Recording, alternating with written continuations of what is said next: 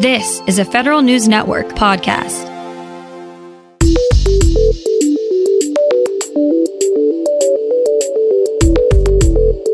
Coming up on today's Federal Newscast, some employees involved in the lawsuit over the 2013 government shutdown could see their cases shut out.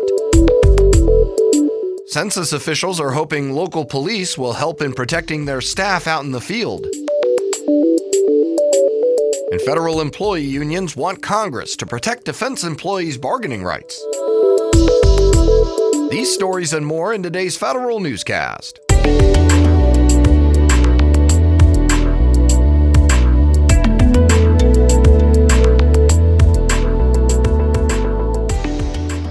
Welcome to today's episode of the Federal Newscast. I'm Eric White. A 6-year-old class action lawsuit over the 2013 government shutdown entered a new phase. Government attorneys filed a motion to dismiss over 2,000 employees deemed ineligible for damages from the lawsuit. U.S. attorneys say these plaintiffs are ineligible based on the terms of the case, or they haven't been able to properly identify them. Attorneys for both sides are mostly in agreement, though, over the terms they'll use to compensate the remaining 21,000 employees still eligible for damages. Government contractors have a new tool to ensure they're meeting all their requirements under equal employment laws. The Labor Department's Office of Federal Contractor Compliance Programs launched an on-demand learning management system called the Contractor Compliance Institute. Through the portal, vendors can evaluate their current hiring and recruitment efforts, as well as get questions answered about how best to comply with equal employment laws. An interagency effort to make developing software easier is about to kick off. Federal News Network's Jason Miller has the details. A secure software development framework is among the things on the to-do list for federal agency cyber standards efforts. The Air Force, the National Institute of Standards and Technology, and a host of other agencies will hold the first meeting in early March to develop a draft guidance or special publication for secure software development similar to the cybersecurity framework. The DevSecOps document may include functions, categories, subcategories, and industry best practices for these continuous integration environments.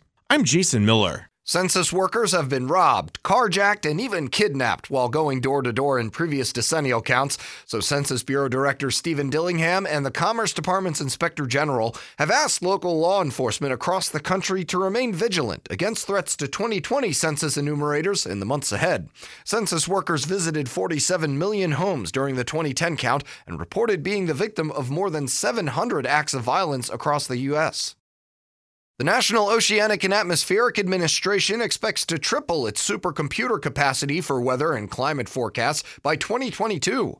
NOAA expects to do that by standing up 2 new supercomputers in Manassas, Virginia, and Phoenix, Arizona, to replace legacy devices in Reston, Virginia, and Orlando, Florida. Once this upgrade is complete, NOAA projects it will have a 40 petaflop supercomputing capacity.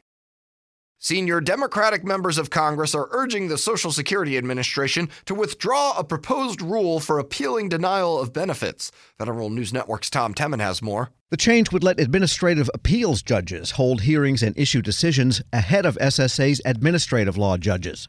In a 52-page letter to Commissioner Andrew Saul, the lawmakers say this would overturn practice dating to the 1940s, make it harder for Americans to receive benefits, and violate the Administrative Procedures Act.